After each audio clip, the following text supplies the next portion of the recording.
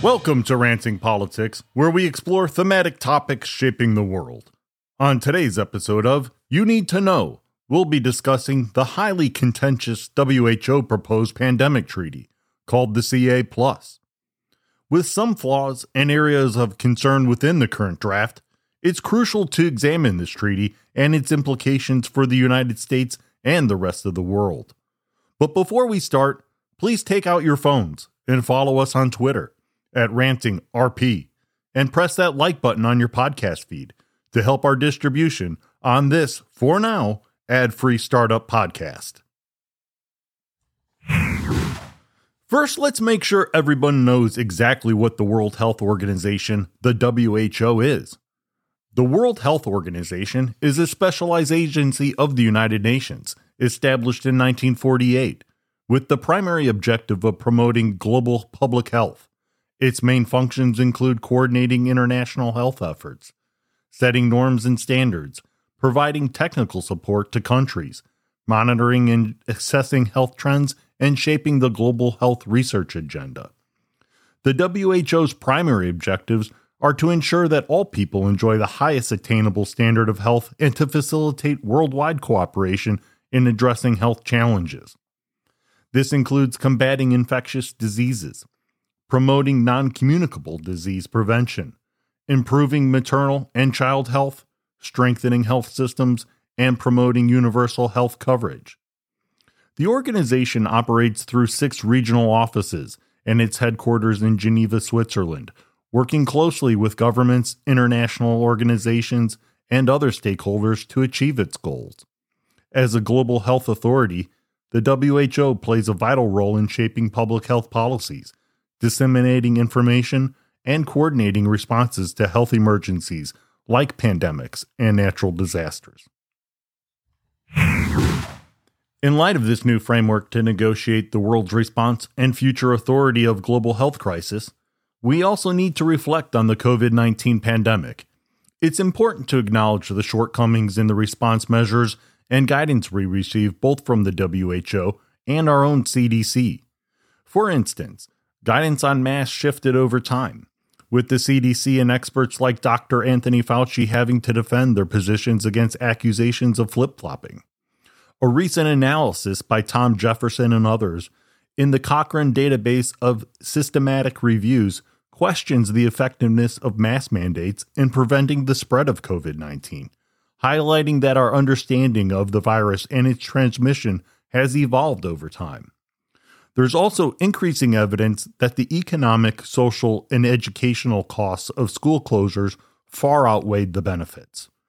Robert Moffat and Doug Badger from the Heritage Foundation, as well as Derek Thompson from The Atlantic, have pointed out the failure of school closure policies in mitigating the spread of the virus, while causing immense learning loss and negative effect on children's mental health.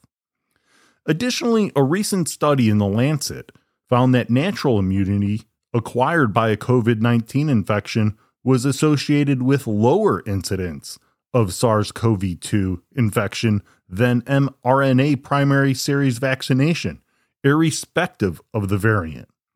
This further emphasizes the need for a nuanced approach to pandemic response, instead of a one-size-fits-all strategy.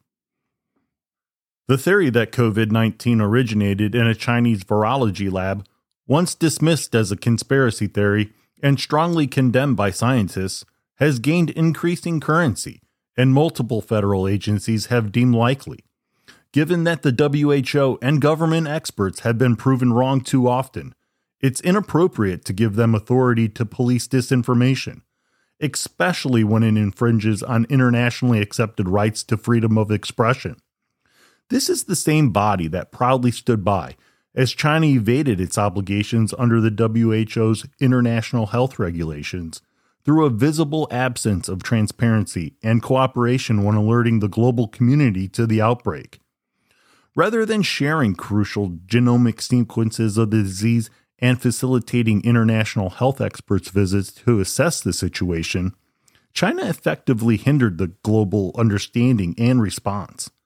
Instead of holding Beijing accountable for its lack of cooperation, the WHO uncritically echoed the Chinese Communist Party's narrative and even lauded the regime's handling of the pandemic.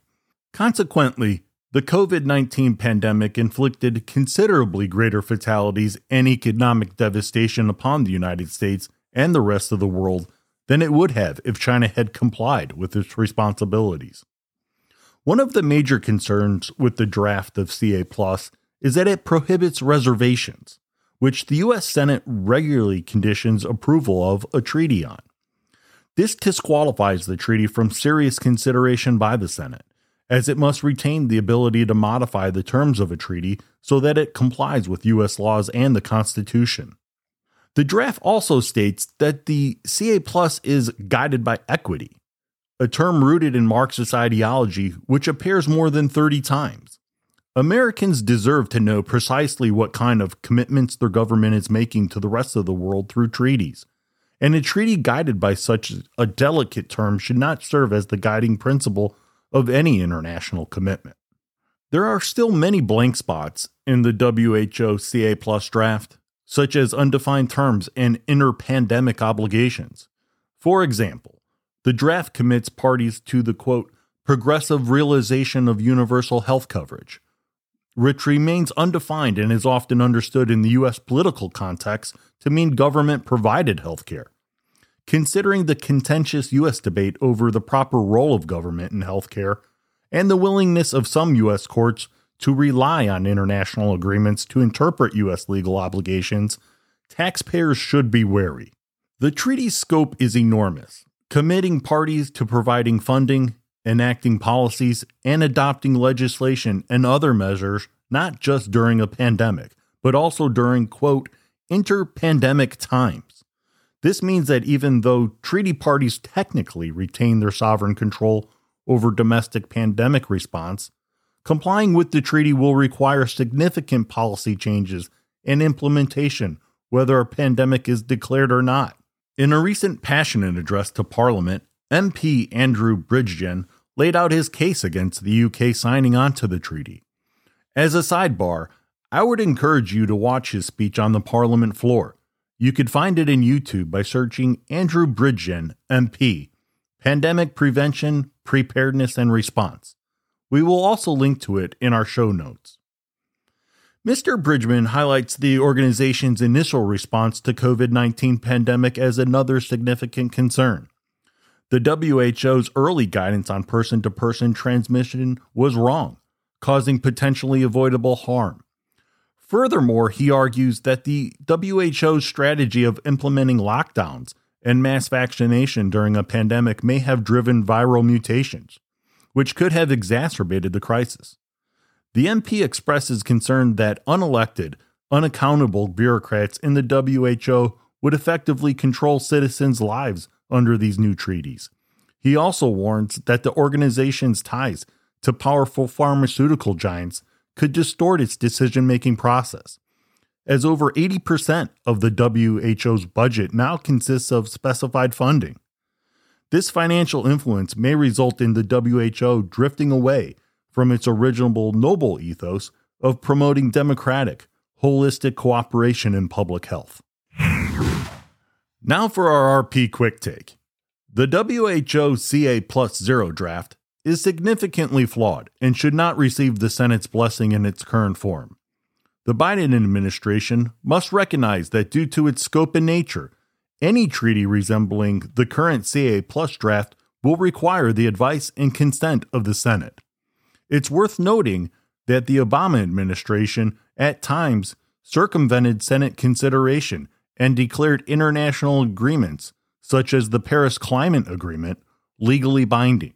To ensure that any pandemic treaty is submitted to the Senate, Congress should take proactive steps, including conditioning WHO funding on this process. During the upcoming fourth meeting of the Intergovernmental Negotiating Body to consider the draft treaty, it is incumbent upon the Biden administration to demand substantial changes to narrow the agreement or modify its objectionable provisions. Only a treaty that preserves American sovereignty, addresses the mistakes of the COVID-19 pandemic, and protects the intellectual property of U.S. companies should be considered for approval by the United States. Please like and/or follow us, Ranting Politics, on Apple Podcasts, Spotify, or other podcast outlets. You can follow us on Twitter at RantingRP. As always, thank you for listening to this You Need to Know for Ranting Politics, April 26, 2023. Until next time, take care and stay free.